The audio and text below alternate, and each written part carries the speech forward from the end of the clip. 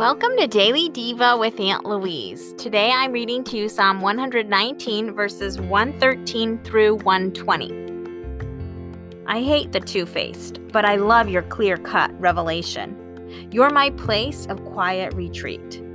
I wait for your word to renew me. Get out of my life, evildoers, so I can keep my God's commands. Take my side as you promised.